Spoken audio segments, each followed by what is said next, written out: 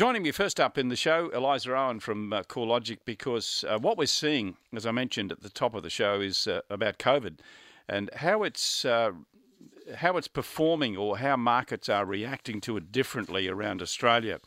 And interesting too that some of the regional markets are actually performing quite well. Eliza Owen from CoreLogic joins me. Good morning, Eliza. Hi, Kevin. Thanks for having me. Thank you for joining us. Well, the home value index indicated, and I guess in a way not terribly surprising, but the Melbourne market performing worst out of all the cap cities around Australia, Eliza.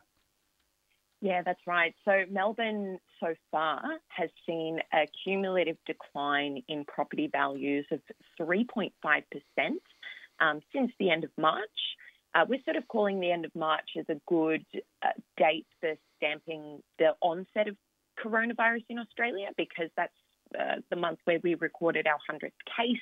And it's also the month where we saw the rollout of stage 2 restrictions. Of course, since then, down 3.5. Yeah, sorry about that. Of course, too, Melbourne, a bit of a hot case now with moving into level 4 restrictions, and it's going to have a dramatic impact on the market. But the other point that we should raise too is that it's also has the highest level of net overseas migration, which is obviously going to impact it enormously. Yeah, so over 2018 and 2019, Melbourne saw about 77,000 people come from overseas, and that was sort of the net overseas migration level. Other capital city regions have seen very low levels of exposure. For example, I think Queensland had about 10,000 in the same year.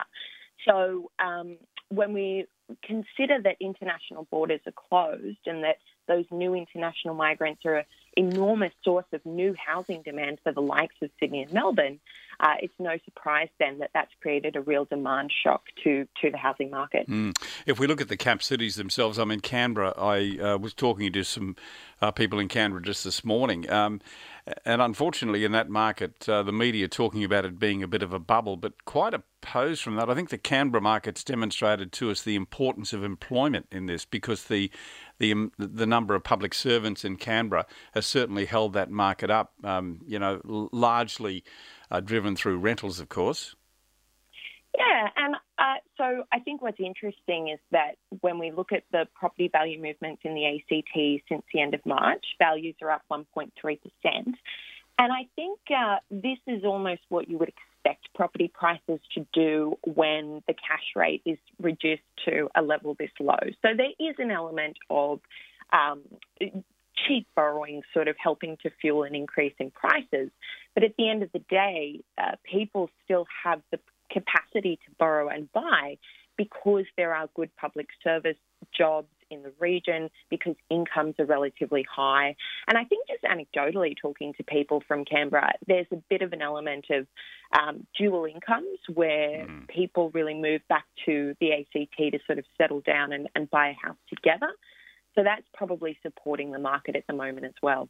Good to see Darwin, although that market has recorded a zero growth. In the early stages of Corona, it was actually outperforming the rest of the markets in Australia.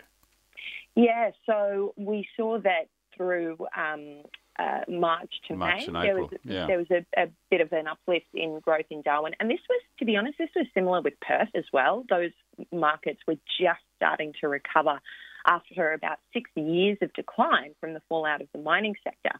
Migration was going the right way. We saw the unemployment rate kind of steadying. And I think once we can get ahead of COVID, those markets will really have an opportunity to return to that upswing phase. Yeah.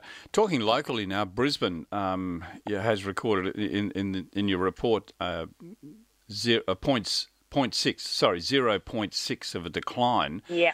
Which, if you look at it over the last 3 or 4 months, it hasn't really declined as much as I would have thought. I mean, to me, it seems like a very stable market if you look at all the other markets, cap city markets in Australia. Absolutely. And I think that's the important thing to remember about the Brisbane market relative to, say, Sydney and Melbourne, is that because it didn't have the same boom times between 2014 and 2017, and more recently, halfway through last year to the beginning of this year, Sydney and Melbourne quarterly growth rates were peaking at around 6.4% in a quarter. For Brisbane, the peak quarterly growth rate was about 2%. So there's a lot more stability in that market, and because of that, I wouldn't expect to see the same level of decline in Brisbane as we would see in Sydney and Melbourne. It's one of the things that we've said about the Brisbane market for so long now is that it's a relatively stable market. It doesn't have the huge peaks and troughs, and this is where we can see the advantage of this is, while the growth may be moderate, we're not going to see those big declines that you might see in Sydney and Melbourne, which we've seen historically over the last couple of decades, Eliza. Yeah, I think that's exactly right, Kevin. And obviously there are pockets, just like there are pockets in Sydney and Melbourne where you're going to have more stress than others. For Brisbane, the inner city unit market was a pain point for a long time. The supply really starting to tighten there as we came through that upswing last year. But yeah, I think generally it's been a much more stable market. Yeah, I want to, just before I let you go, I want to talk about a trend that we're noticing, and I want to see if you're seeing anything about it as well, and that is because Queensland's now we're cut off from the rest of the world, in fact, but it's a relatively safe area for COVID, and not as safe as Canberra, I've got to say, although Canberra's got some restrictions, but they've had no new cases there for, I think, something like 5 weeks as opposed to the 5 days in Queensland. But is Queensland becoming a bit of a honeypot for people wanting to move here because it's perceived to be safer? So I think there's a couple of things going on there. If we look to the migration data before COVID, Queensland was actually the highest recipients of interstate migrants. So if we look to people moving from New South Wales and Victoria, for example, they were going to Queensland before the onset of COVID-19, and that was driven by factors of relative affordability, sunshine, lifestyle, exactly, that more climate. That's right. So I think that COVID is something that's probably exacerbating that trend. But we have to remember at the moment, with borders shut and confidence down across New South Wales and Victoria, there's probably going to be less buying activity in the short term. Long term, though, I think this is something that could really boost the southeast Queensland market in particular. Going to be interesting to see what does happen, whether people are willing to buy into Queensland, remotely. But I guess only time will tell. Just before you go, very quickly, let's touch on auction stats because Brisbane this weekend, according to the CoreLogic auction market preview, 109 auctions in Brisbane, 275 in Melbourne, 692 in Sydney. Sydney hasn't really come back much. Melbourne, of course, because of the restrictions there, Eliza, we're seeing that really taper down. But Brisbane's been recording some fairly good clearance rates. I think last week's final clearance rate was 51.4%. And anything in Brisbane over 50% is a pretty good result.